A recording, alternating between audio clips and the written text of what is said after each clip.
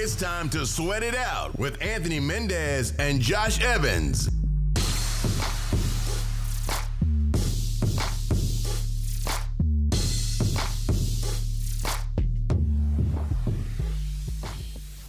What is up, guys, and welcome back to the Sweat It Out podcast. Today we have a very special guest.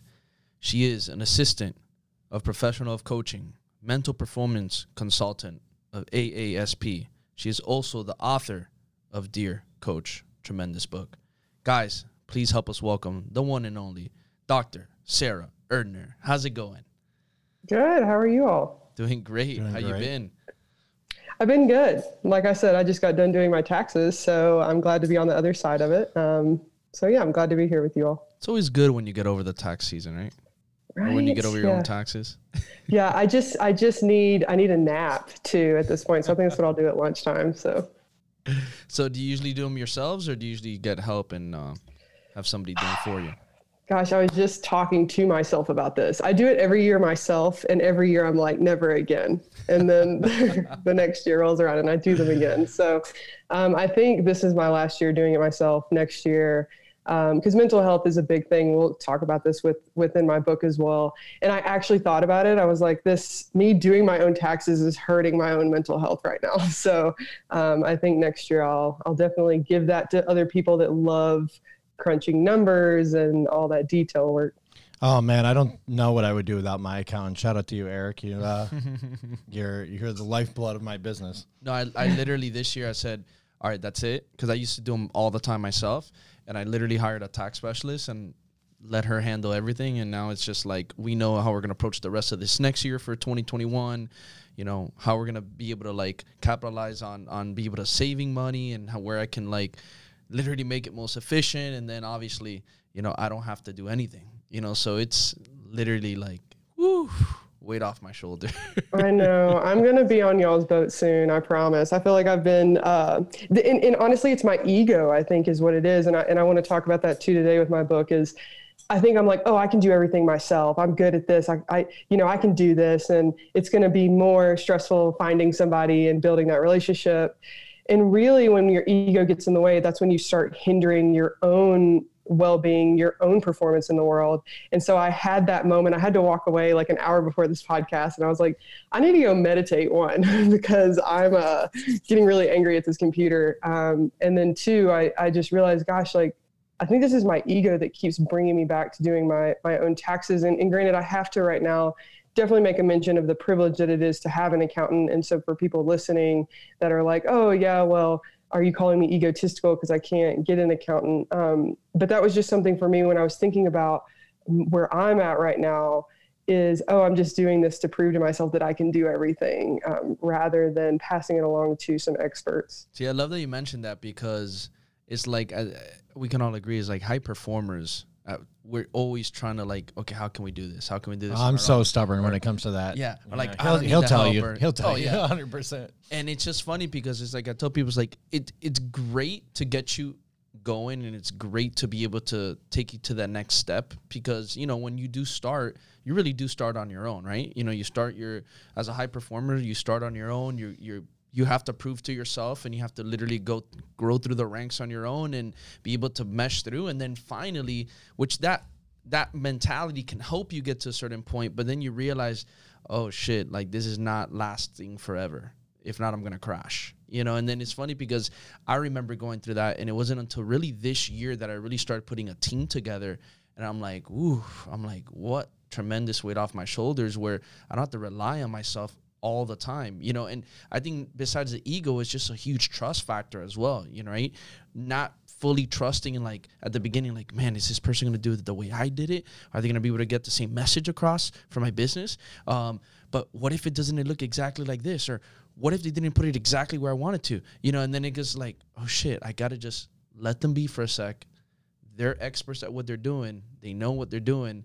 And then just sit back, trust, and then from there, you can start correcting little things if they need to be corrected. So it's so funny, but you see most high performers will tend to usually say that at the beginning, and then finally they realize they have to make a shift some point in their life, because if not, it's like either you won't keep scaling, you'll stay where you're at, or you're just going to crash. Well, and that's it. So my PhD is in sports psychology, and kind of my side hustle now, which was my main hustle for a while, was doing mental performance consulting. And that's that level up of realizing, and I had to do that with my book because I'm an artist too. So I also do my own paintings and Is that and the things. artwork we got in the back? So yes, so this is some of my artwork back here. Nice. Did you as do well, the cover? yeah. Did you do? I got your book right here. Did you do the No, cover I for did, the book? I did not do the cover, and I that's was gonna say the fingers. Like I have a tattoo of a hand on my arm. And I'm like, the fingers are pretty good. You know? Yeah, and so that's what I had to get my ego out of the way. And I even told my publisher when we had our mastermind meeting about the cover design. I'm an abstract artist, and so I really had to speak to them about, I had to give up that, I had to trust. I had to let my ego get out of the way. I had to trust their design team because they've been in this book publishing business for years. This is my first book. And so that was the hardest thing I had to do, which was say, hey, these are some thoughts that I'm having, but then really let their design team run with it. And so it was definitely a collaboration on the cover of the book. If I would have done it myself, it would have been super abstract. And they thought, well, hey, like, we have to remember our audience here. Sport isn't an abstract thing. Very black and white.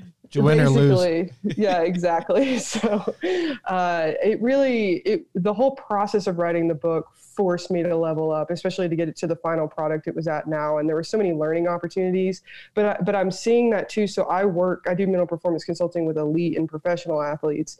And that's that level up there, which is we call it attribution theory. So what you attribute things to. So when your ego's in the way, you want that pride in attributing everything to yourself, but then that gets to burnout. And so there has to be that locus of causality, locus of control, realizing you can't control everything, outsourcing some things, and then dealing with, I just meditated through it. I had to breathe a lot and get myself. And then once you start building those relationships with people, there's that synergy that honestly, even my book is a great example of this. The end product is the synergy of multiple parts. It's of my editor bringing the best out in me. If she wasn't a part of it, Manda Rooker, this book would not be the product it is that I'm more proud of. The design team, the way it looks, my publisher. So again, we rise together, but I had to do my own kind of mental health work and getting my own ego out of the way in order for that to happen. And so, this could go into a bunch of different conversations on team cohesion and stuff. But I think that's just a great point that I want to bring to the spotlight with the book to coaches. Yeah, no, I think, you need teamwork. You need those people around you, whether it's in, a very hands-on capacity or even in a supportive role. Right. And it's funny because when you're in that collegiate athletic or even the professional athletic realm, it's always about team over self. But then you are removed, like at least for me personally, when I just went into the private sector of training, it was difficult for me to remove the ego and still focus on the team, because then I thought, okay, well, now I'm making money for myself. I'm not getting a salary. I'm not in grad school, getting a stipend. Now I need to go out and make money. It's me against, Anthony was working at, the same gym I was at. It's me against Anthony, when really it wasn't. It's us together working side by side. He can lift me up, I can lift him up. But it was difficult for me at the time to kind of remove that egotistical wall of like, even though I still have to make my own money and he has to make his own money getting clients, we are kind of in this together, even though we're going down our separate paths. 100%. So I love the word competition it has a Latin meaning to it, and it breaks down to, it means in Latin competere. So com means with, and petere means strive together. So you're striving, when you're competing against one another, you're just striving together with somebody. And so we have lost, as we all know in sport, the true meaning of it. We think we're competing against somebody, and you said it already, Josh, win, lose, black, white. When in reality, the essence of sport, and I think the Olympic Committee does a great job of this, is that kind of the spirit of sport. We're showing up. If you're doing sport, if you're competing with people, you show up and say, hey, I'm going to bring my best self today. And I'm going to do that out of respect for me, first and foremost, but also respect for you. Because if I bring my best self, then you're going to want to bring your best self. And no matter the outcome, because we both are bringing our best selves out of respect for self and other, whoever wins at the end, that doesn't necessarily matter. And granted, in sport, it does matter, as we all know. There's no getting away of winning not mattering. But the end goal is that much more exquisite, if you will, no matter who's making more money. And then again, if you continue just going into that striving with people, you're going to constantly over the years kind of battle. Somebody might be on top one year, another might be on top, but you're still leveling each other up. And that's been something for me. I would love to sit here and say, oh, I'm perfect at this all the time. But why mental health is so important for me, having a regular, for myself at least, meditation practice where I'm constantly checking in with, I just listened to a podcast recently on a Holocaust survivor, and she was talking about her experience, a particular experience of her with this Nazi police officer, this Nazi officer. And she had a moment where she got really triggered by this officer, rightfully so. She's a Jew, she's in the Holocaust, right? And she said on this podcast, she goes, but I realized in that moment that the reason why I was being triggered was because it triggered the Nazi within me. And I just thought, I was like, gosh, like I need to constantly stay in check with myself to find, how is my ego getting in the way? And this is a lifelong process. This isn't, there's no death to the ego. There's no eradicating the ego. It's constantly waking up with that thought of how might my ego get in the way to where I'm not competing with others, but trying to compete against them. And so the more that I show up in this world with a competing against versus a competing with, I'm not only disrespecting other people, but I'm also disrespecting myself, because we are all souls made of the exact same material. And so you all are, brothers, if you will, to me. And so why would I not want to give to you? Because then it's inadvertently giving to myself as well. I think it's so important that we're talking about this topic, because you see this happening all the time in different areas, especially when you put mainly in here, but especially when you put alphas or high performers in the same room, especially in athletics, happens pretty often. This is like the fifth table we've gotten, right? So my question for you is, when you work with individuals, or from what you have from experience, like how do you determine, or what is your take on the healthy ego and the unhealthy ego, and how do you kind of go about that?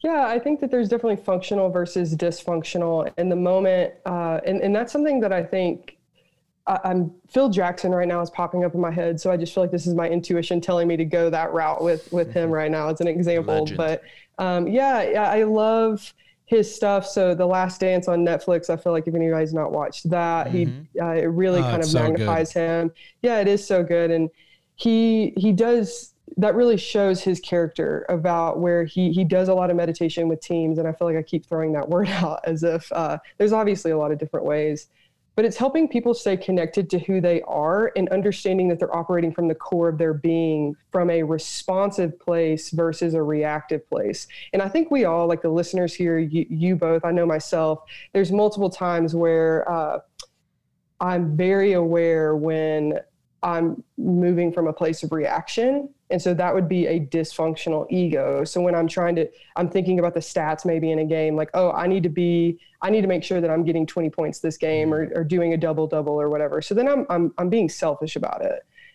Versus maybe this isn't the game that I need. I know I need to get a double coming up, but maybe this isn't the game for it. Let me keep the team in mind. But that takes a lot of finesse. There's not we talk a lot in mental performance about, and you all doing strength and conditioning fitness stuff. The way I tell people about your brain, you don't go into a gym and lift weights and like do the juicy bulk, if you will. And then all of a sudden you walk out of the gym and your bicep deflates. Like, it's not compartmentalized that way. Like, if you go into a gym and you build those muscles, you're going to walk out of the gym and be able to like show it off for the world to see in all these different areas of your life. So the same with mental strength, the same with the way that you can focus and building your intuition, which is having athletes in particular, or really anyone, checking in with them, sitting with themselves. So that's why I talk a lot about meditation, mindfulness. Some people might call it breath work as well. Checking in with yourself, building your capacity to know when your intuition's talking, being able to discern your intuition, and that intuition is going to be able to tell you when are you being dysfunctional versus functional in your ego. And so it's about, and Phil Jackson does a great job of providing athletes that space to continue doing meditation works, yoga, if you will, breath work type stuff, so that they can tap into that creative energy within them, and really kind of get to that baseline of, hey, we're all here for a higher reason. We're not here for ourselves.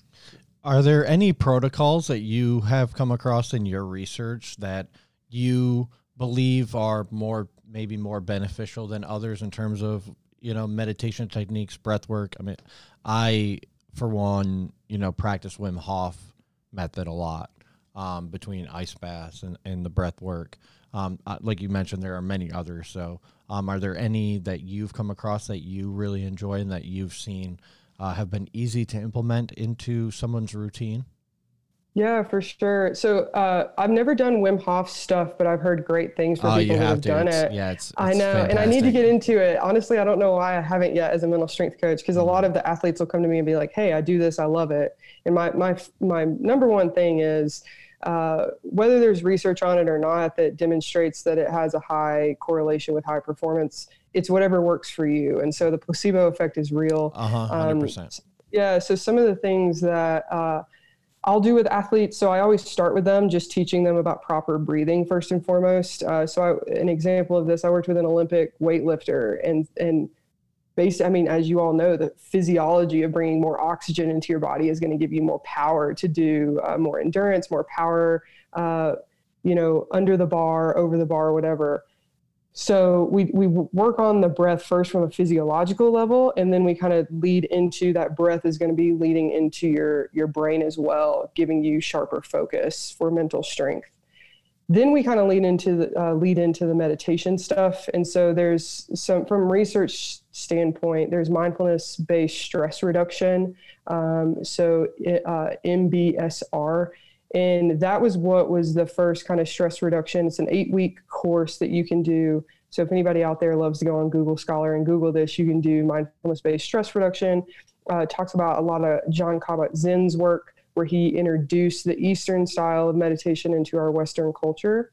I love doing that with athletes, which is really just using your breath as the anchor, very basic. Another thing I love doing with athletes, I also worked in a baseball setting for a while, and there was a lot of anger in that setting as well as we probably just see in sport in general. Oh, baseball players? No, never. Yeah. Never. I worked with a bunch of them at FAU. Bunch of savages, but also some very aggressive boys. Some bats thrown, some very helmets. aggressive boys. Yeah. I hear they're usually the scrappiest too. Like them in lacrosse. I don't know if you ever worked with lacrosse players, but also a huge group of savages. Kudos to all lacrosse and baseball players, For sure. And so going into that space, first of all, as a female was very interesting. But then secondly, going in and so whenever anger is present in an athlete, and I'll use myself for an example, because I don't necessarily want to out people or overgeneralize to a group of people. So I was definitely a pretty angry athlete. I was the person that would play basketball and foul out of most games and make non-contact sports contact sports. So that was me. I have definitely grown since then. But I was introduced to a meditation called loving kindness, and it's all about sending loving kindness to yourself. May I be happy. May I be healthy. May I be free from suffering. And then extending that loving kindness to others. So people that you start out by extending it to somebody, a beloved other. So, I might think of my mom, like, may my mom be happy, healthy, without suffering. You'll send it to a neutral person, and then you'll start getting into sending it to people that irks you. And so if I'm working with myself, and maybe the umpire for the game or the ref for the game really pissed me off, I might actually send some loving, may that ref be happy, healthy, and free from suffering. And then we'll extend it to more general, maybe to the team that just beat us, that really pissed you off because you're like, oh, we didn't win. But may they be happy, may they be healthy, may they be free from suffering. And it helps keep you in that competing with mindset versus competing against. You can only imagine me introducing that to a bunch of men. They were like, what? Loving? Love? Why are we bringing love? I didn't even want to shake his hand, let alone. Right. Yeah. So, but I do, and it's not for everyone. And I don't necessarily shame anybody if they're like, oh, I just don't want to do this. And that's perfectly fine. But I've had a lot of success with athletes when they start when we incorporate loving kindness. And so we'll do a lot of it in pre-performance routines. So when they're doing their stretching and they're warming up, incorporating that loving kindness meditation to really get their mind in that competing with versus against. And they've noticed considerably, almost every athlete that's incorporated it, which is probably about 75% of the athletes I work with, when they do the loving kindness meditation, they actually perform way better because they don't feel like they're trying to prove themselves to the other team. Because that proving mentality comes from a competing against. I'm competing against you, thus I have to prove myself. But when you're competing with a team, you're like, oh, I love myself. I'm going to show up for myself today, and I'm going to show up for you because I respect you. And so it releases that tension that we have of like, let me grit my teeth and get out there, which physiologically puts you in a hindered position to actually just go out there and flow with the talent that you have. Sara, I want to ask you, because I love this topic, and I want to bring it back to now, let's say some of the athletes on the younger level, like let's say middle schoolers, high schoolers going into college, trying to get to pro. You know, sometimes you hear some of the craziest stories that they've had in their lives, and they've used that anger as fuel to get them to where they're at the pro level, and that's what's kind of like catapulted them. And obviously, you know, as you see through, when they maintain that anger all the way through, it doesn't become healthy. But would you agree that you sometimes need a level of anger from your past, or when you're going through that current moment in your life as a young athlete, because that's what's going to get you out of your current situation with your family being wherever it is in poverty, or, you know, hurt, or because something happened, or you got no money, you got to support your family, and that anger inside of you is what's fueling you to get to the top. How do you work with an athlete like that, where you don't want them to lose that spark of what's fueling them, but at the same time, obviously through time, you don't want it to affect them and put them down in an area of darkness either. How do you find that in between? Because I feel like you need some of it to get you there, but obviously if you maintain it, it becomes a problem. 100%. What a wonderful question. I love working with emotion. I love emotion. And maybe as a female, people are like, oh, of course you do. Like, you're a woman. Because there's that socially constructed norm that as a woman, I also grew up in the South as well, where it's definitely, you know, there's a lot of intersectionalities where I was socialized into leaning into my feelings where men aren't. You learn from a very young age that you have to lock everything away or you will be bullied. And so I think that is one of the harsh realities of sport right now, is that even women or other marginalized groups that get into sport, because sport was built by men for men to produce better men historically, the people like myself that were in sport, we kind of were socialized into have ice in your veins. And so what we're dealing with as people are maturing is emotionally unintelligent people. But we are making ourselves think just because we're older, or because I'm in my 30s, that I'm emotionally intelligent. And that's not the case. If anything, we've kind of reverted back. So what I do when I'm working with athletes is I have this, it's called an emotion wheel. And so it's just kind of not an exhaustive list, but it provides like these different emotions for athletes. I'll say, hey, how are you feeling right now? And usually they'll say, oh, I'm feeling fine, which fine is not an emotion, first of all. I'm like, no. We know that better. Men, trust me, as men, we know that better than anybody. Yeah, trust me. Yeah. You know how many times we heard that from our girlfriends or wives, been like, oh, I'm fine. Like, oh, okay, perfect. This is going to be great. Yeah, exactly. Well, and again, you're going to be fine for another 30 minutes till I get a pot thrown at my head. Well, and I even the other day was in counseling, and I was doing this session with Jess as my counselor, and she said, I was doing some body up work, so some EMDR stuff. And she was like, how are you feeling right now? And I was like, oh, I'm fine. And she was like, this is counseling. You can tell me your emotions. And I was like, yeah, I'm here paying for this. Why am I not telling you how I'm feeling? But I have athletes to, you know, figure out what their emotion is that they're feeling. And the wheel itself is a little, there's multiple emotions on there. So the athletes can, first of all, like, sometimes if we just identify how we're feeling, it alleviates that feeling because we just acknowledge it. And so what we do is I say, okay, like, let's say they're feeling angry and they're feeling frustrated maybe. And I'll say, okay, let's put this emotion on a continuum, because no emotion is a bad emotion. again, going back, Josh, to what you said in the beginning, right? Like sport is black or white, you win or lose, it's good or bad. Like we live in this horrible duality, I think, in sport that actually hurts our mental performance and overall performance, because we think there's good emotions and bad emotions. Don't be angry, be happy, right? Don't be sad, be joyful. Mm-hmm. And that's not the case. And so what we've done is we've dissociated from our bodies so much, or we shame ourselves when we feel a certain way, because maybe we've been told by our families or our churches or friends or some other media source that anger is bad.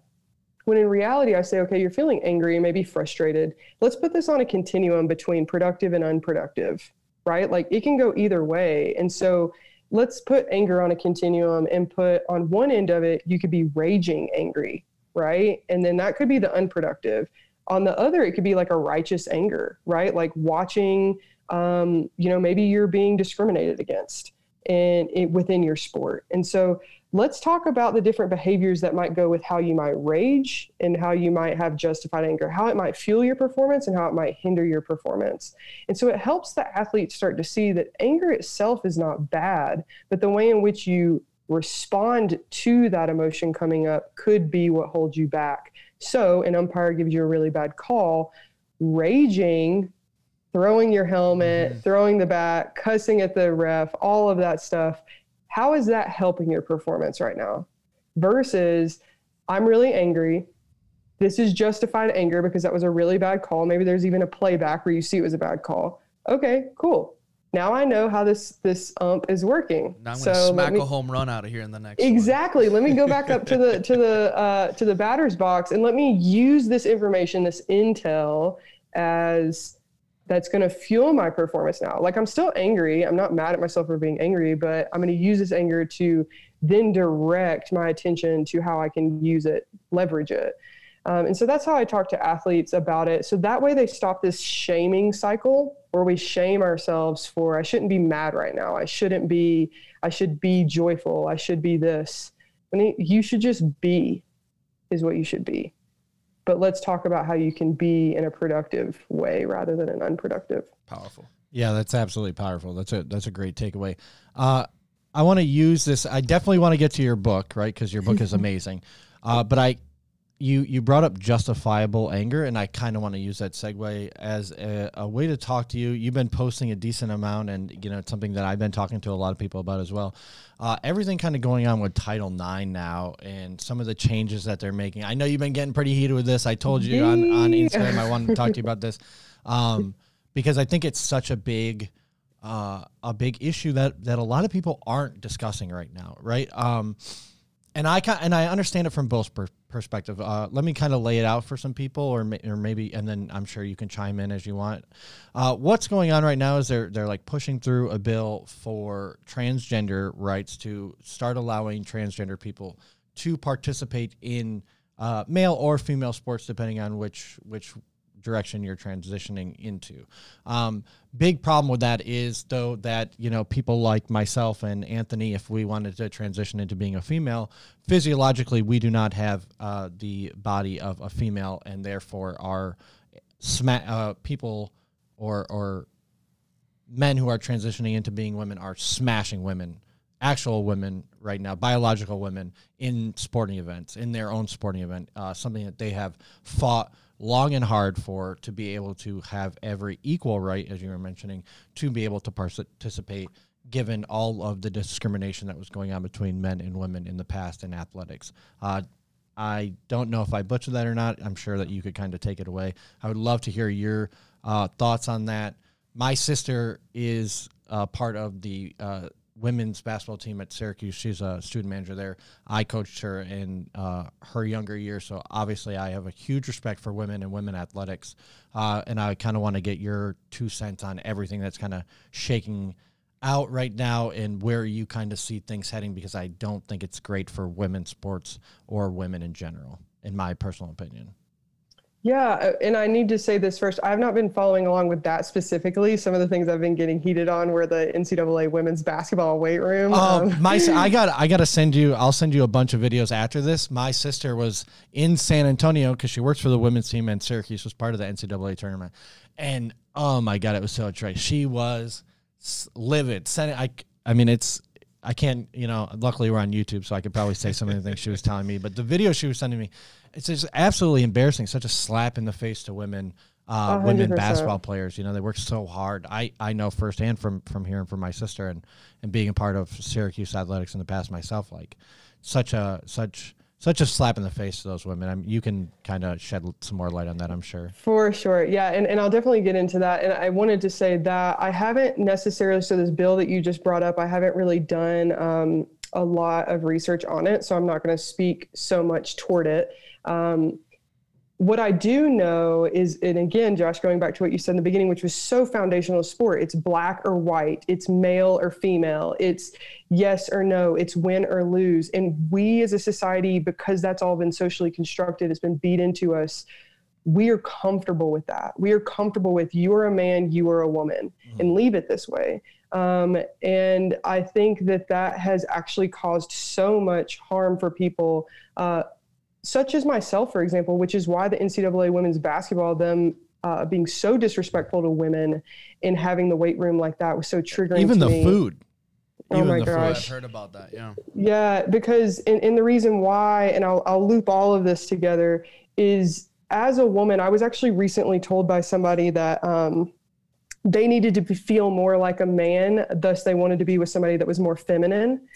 And I then went into this concept of, okay, well, how would you define being feminine then? And their response was, they stuttered over their words. They were like, well, I don't know, this is kind of hard to conceptualize. I'm not really sure, like softer, more giving, all of this type stuff. And I was just like, it brought me back to this experience. So when I was working with a baseball team, they had these developmental sessions, and they got up on the board and they were having a developmental boys to men session, and rightfully played. They would always play boys to men when everybody would walk in. Yeah. And I was digging it at first until I'm, again, being one of the only women working for an all male team. And I'm sitting in the back and the coach gets up front and they say, okay, like they wrote the word boy on the board and underlined it. And they said, okay, what does it mean to be a boy? And they all started like whiny, emotional, like weak, like all these things. And then they wrote the word man and underlined it, said, what does it mean to be a man? And they were like, be a leader, be strong, be resilient, all of these words. And so I'm sitting in the back, and again, I'm a feminist too. And again, feminism doesn't mean I'm burning bras and wanting the matriarchy to come out. It just means that I want equality for all sexes. Yes, I love men as much as I love women. And I think that we're both, being screwed over by this current system. But so at the end, they were like, yeah, so we want to teach y'all how to be boys, be weak, to men, be strong, to be leaders. And so they were like, does anybody else have anything to add? And so my feminist self raised my hand and I said, hey, like, I'm just curious because, what would you say the opposite of a boy or a man is? And then the moment I asked that question, everybody knew exactly where I was going. They were like, oh, like one brave soul in the room, a girl or a woman. I was like, exactly. And so the subtext that you're writing on this board right now is that I, as a woman, because I have a vagina and I don't have a penis, I'm not strong, resilient, right? Or any of these things that y'all would couch me within the boy group, that I'm emotional, that I'm weak, because that's how we've socially constructed, because we've been so much about separating the sexes. Men are this, women are this, masculine is this, feminine is this. And so looking at what the NCAA did with women's basketball, that just really shows the implicit bias of, well, women are weak. Women don't need to lift weights, so they don't need to be strong in order to compete. And so looking at going back into the transgender like athlete, this policy, which I don't know much about. And this is actually giving me a lot of, I'm going to get off of here and go and look at it a lot more. Oh, you should. It's interesting for sure. Yeah. I would love to get your take on that. I've heard a couple of things that I really do through my education, through just seeing some different videos.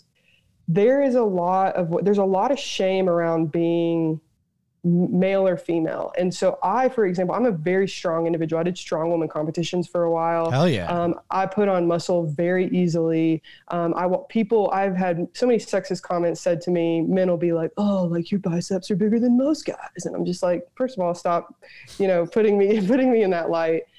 But I think that I have felt shame myself because I want, whether I like it or not. We all do, right? Like even men, it's like, let me go lift weights and look real big and beefy, so that I can fit this mold of what it means to be a man. And then for me, it is a constant having to battle of, gosh, I love looking strong, but how can I try to look feminine to really like counter this out? And so I want to bring that to light, in that because of this duality of how we have socially constructed what it means to be a man, what it means to be a woman, that also being intersected by different identities, where you grew up regionally, maybe your religion you grew up in, that I think we are all, a lot of people's responses around this bill that's coming through is based out of fear. It's more about, and that fear based is what's making us against things, right? So it's scary because we don't know it. And there was a medical doctor recently that was talking about, there are actually more intersex people in this world than we're aware of. And it's because those individuals that are born intersex, or that are born all these different types of sexes, because it's not just male, you're born a boy, you're born a girl. There's such a different a continuum there, but there's so much shame around it that nobody's talking about it. You don't have people proudly waving their flag saying, I'm intersex, because then people are going to treat them so differently. And so there's people out there hiding their identities right now because they were biologically born a certain way, but they weren't born into, their biology doesn't fit the socially constructed norms. And so they've been hiding. So my only thing with that bill, and I'll just leave it at this, is how can we just become curious about it? How can we allow ourselves to think about transgender athletes and really open ourselves up to hearing their stories, instead of making it about reading that and saying, I'm either for it or against it. So right now the stance that I'm taking is, I don't necessarily, I'm not going to put myself on, here's a side and I'm going to argue it. I'm more in I don't know too much right now. Let me get curious and let me really look see the argument on both sides of the fence, and but do it with an open heart. Do it with one that's not really trying to put my ego aside and what implicit biases might I have. I grew up in a Southern Baptist church, of which I don't identify anymore, but I grew up in it for 20 something years. And so I was raised in a community that told me, you're gay, you're going to hell. And so I had to have that hard conversation with myself of how that narrative was then influencing how I interpreted things later in life. And so that's what I would definitely ask of this audience, is to just take a step back, realize where your implicit biases might lie, and don't be scared to just hear an opposing side that might seem uncomfortable now. And don't be scared to change your opinion. That doesn't mean you're weak. If anything, that means you're more inclusive, willing to expand your mind. And I think this is a great learning experience, in particular to this topic, that we can extrapolate to more things, because it is such a nuanced conversation, right? Like if we're talking about contact sports, maybe we need to handle things a little differently than we talk about non-contact sports. And maybe we have different, subgroups in order for everyone to be able to compete and have the ability to compete fairly, right? Whereas in some other sports, maybe we don't need to go down that route. And, I've had this conversation with a lot of my a lot of my clientele happen to be in the LGBTQ community, mainly gay men. And I always, when I bring up this bill, they're all, we need to have more, more freedom, more equality, more, equal ability to have access to the same rights as other groups have. And I just bring up to them, because my sister is a female athlete. I'm like, well, I don't, if Mendez went to go compete against them and he, identified as a woman, he would kick the shit out of my sister, even though she's a highly competitive, high school athlete at the time, just because of his physiology. So there are different sides that we do need to look at. And I think if we just open up the conversation and are more accepting of each other, right? Because you even brought up the fact that, it's kind of difficult to be a man or a woman right now and find our own place as like a heterosexual straight male or a heterosexual, straight female, biological male. Like, where do we really fit into this? How do we, accept other groups while also still hold what we find true and hold what we believe is evident and right in our own way? How do we maintain that ability while also still being accepting of other groups. And I think it all just does come down to having more conversations like the one we're having right now. Yeah, and I think 100%. Going back to being able to sit down, agree to disagree, and just have if you have your opinions and you need to and you change it because of information that you're learning from the different sides, and like you said, it's completely okay, and it actually puts you in a place of like, realizing what you actually stand for, believe in, or what you're realizing, might tend to lean towards more of your own belief systems. I had a conversation with a friend of mine, and she's a fighter. She's a fighter, and she was just telling me that, she wrestles, she does MMA, she practices and spars with guys all the time. And she's told me like, she's like, I've beaten guys, I've beaten guys up and I've done stuff like that. But she's like, but I'll tell you something, we're talking, and she's like, at the competitive level, she's like, because we were talking about this same thing. She's like, I don't know if it'd be safe for them to put a guy at a high competition level, MMA, UFC, versus a woman, just because of the biological, identity of a man and a woman, So just because she gave me an example of this, one guy who was transgender, and he wasn't a great fighter. I think it was before the UFC or something like that. He wasn't a great fighter amongst the men, and he was going through a change, and he went to the women, and he was just destroying it. And there was one fight where she said she cracked some girl. They were labeling it. Nobody knew at the time. It's been happening, like breaking girls' faces. Yeah, nobody knew that nobody knew he was a man, because he had done his change. And at that time, people were really, I think this was like the early 2000s or something like that. And at that time, nobody really knew. And he had his whole change, name, everything. And he really like almost killed a woman. And then from there, they figured out that it was a guy. And they were having that whole issue. So she was telling me like, it goes back to like, the groups, or making, if it makes sense, where if you're sparring, practicing, cool, you have your limitations, you know where to go. But then she was telling me, she's like, I just think in a sport like MMA, I think it could be dangerous. And people always like to go to those extremes too. You know what I mean? Like a lot of the times people, I'm both sides of the aisle. If you talk about, having, more rights for transgender people, which I'm all for. I think we need equal rights. We need to all feel safe in our communities and in our environments, and feel like we can prosper. In those instances as well, it's like I can completely see it, and I think that's really where all this nuanced conversation comes in. I do want to get to your book, Dear Coach: What I Wish I Could Have Told You, Letters from Your Athletes, because this really opened up a lot of things for me as a former strength and conditioning coach. This is a great book for anyone looking to buy it. You can buy it on Amazon, correct, or just from your website? Yeah, so it will not come out. So if you're listening to this podcast before June 22nd, 2021, and you're in the United States, it won't come out on Amazon, the paperback at least. The ebook version is currently available. And then if you're in the UK, it won't come out until July 28th.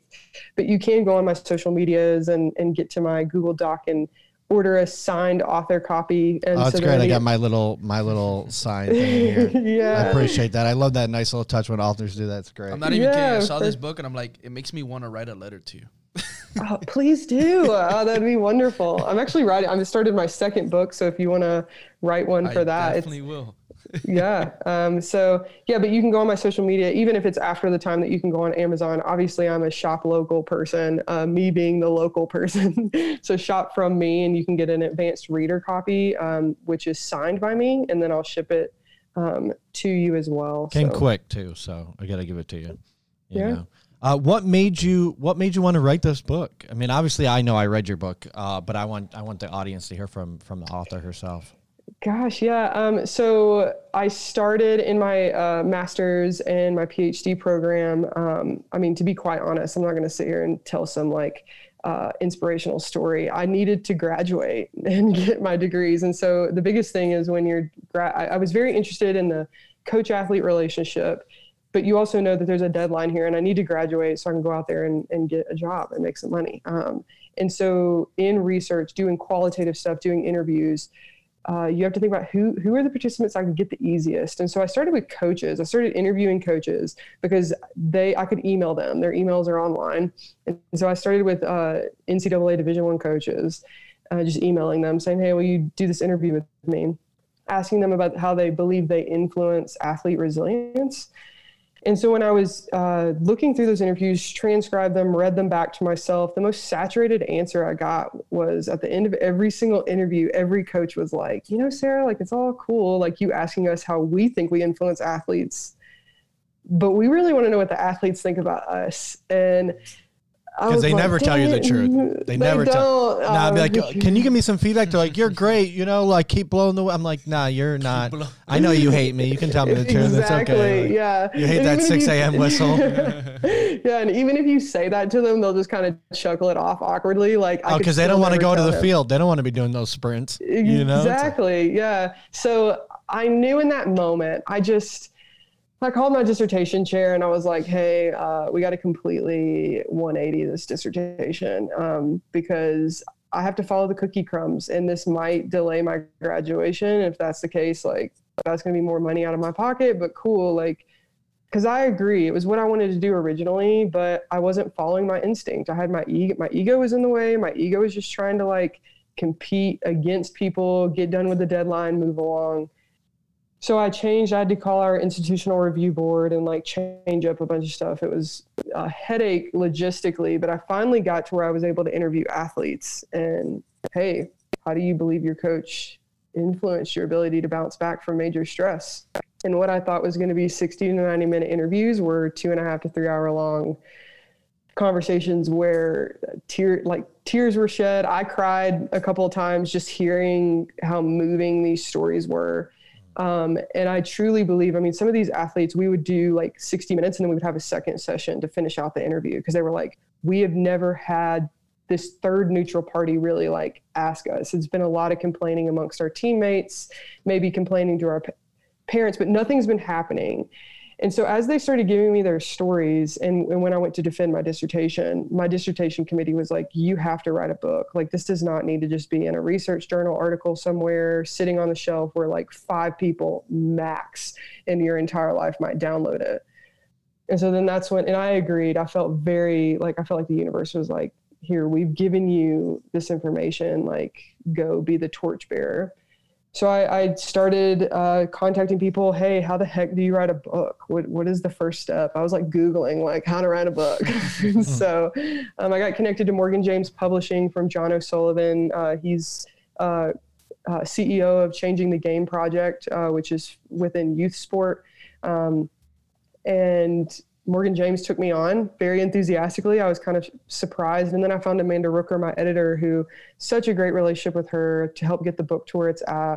And so Dear Coach now has taken many forms since the first time I wrote first draft of it. The first draft, my ego was in it. I had only 10 letters in the book and I provided a letter and then I immediately provided my 2 cents on what I thought the reader should get out of the letter based on research and blah, blah.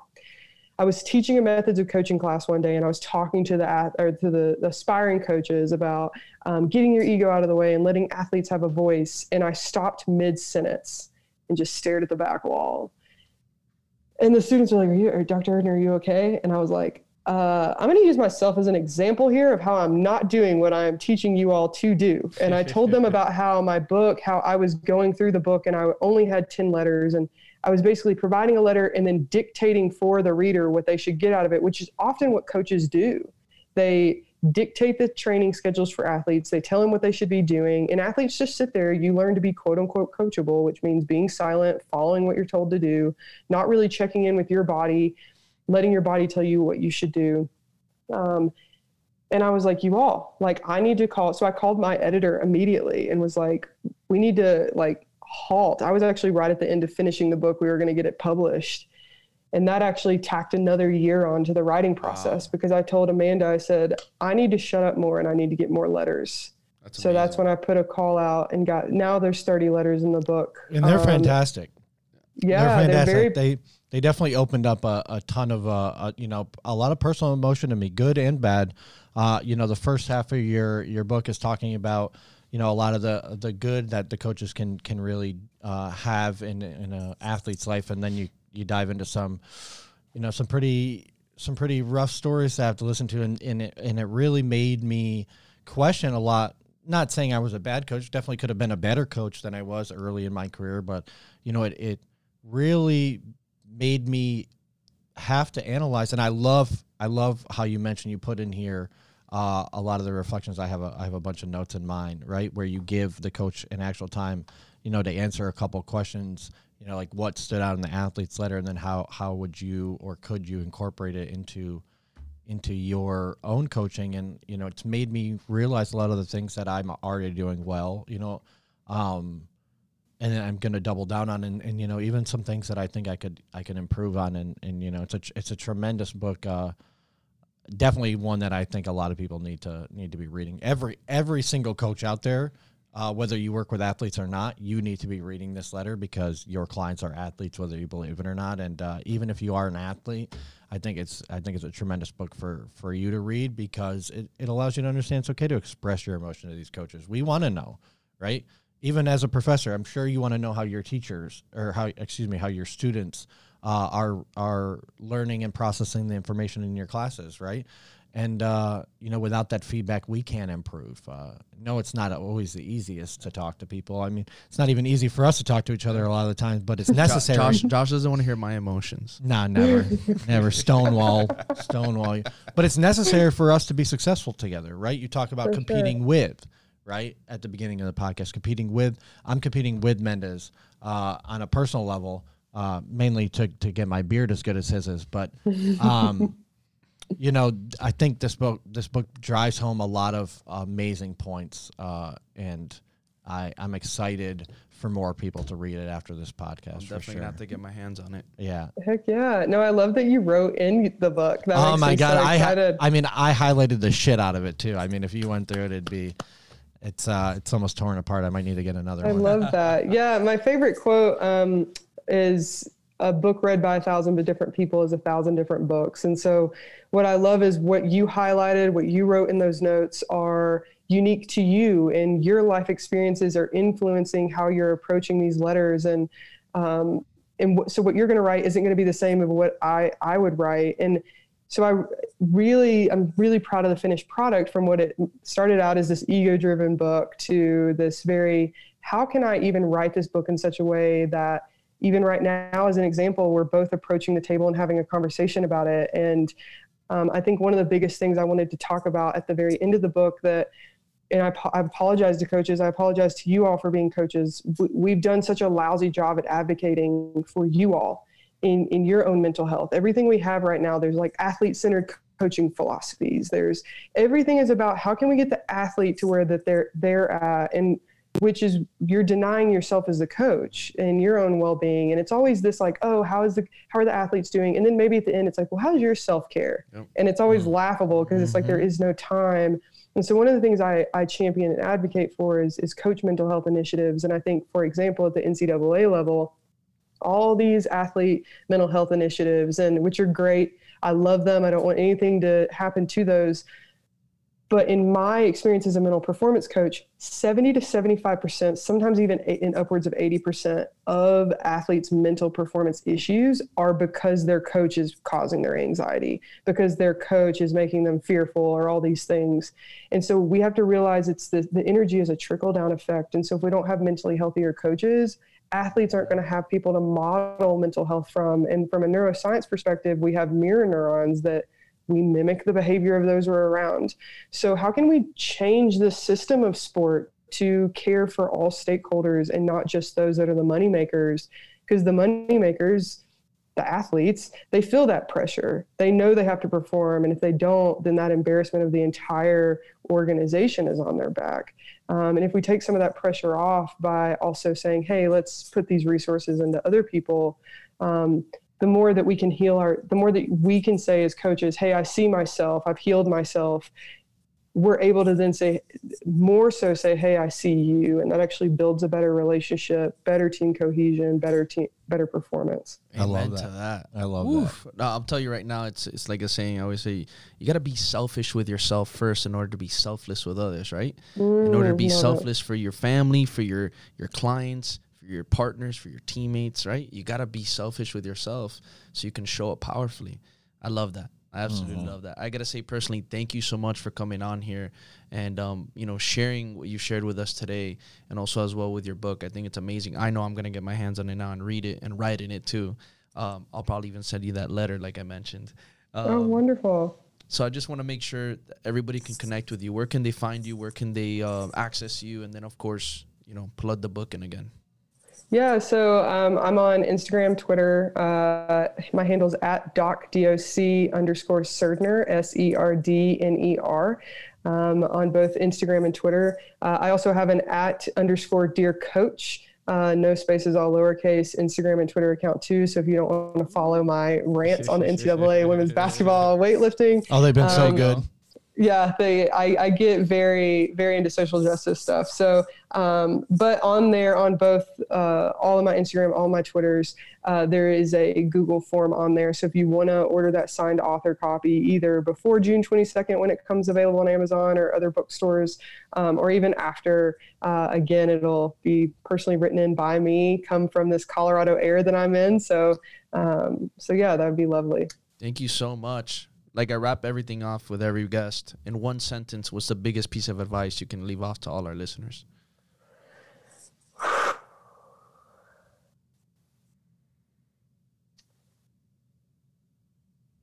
I would say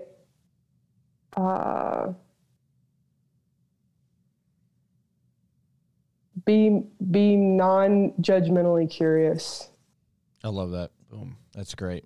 Way to wrap it up. Sara, thank you again for coming on. It's been an absolute pleasure. Guys and girls, everyone who's listening, make sure you go pick up her book, Dear Coach. You can go grab it from her social media profile. It's amazing. I highly recommend it. Easy to read, tons of impact. Dear Coach, go get it now. Sara, thank you again one last time. Appreciate you. Until next time, everybody. Thank you for listening to Sweat It Out with Anthony Mendez and Josh Evans. Enjoyed this episode? Make sure to subscribe, rate, and leave a review.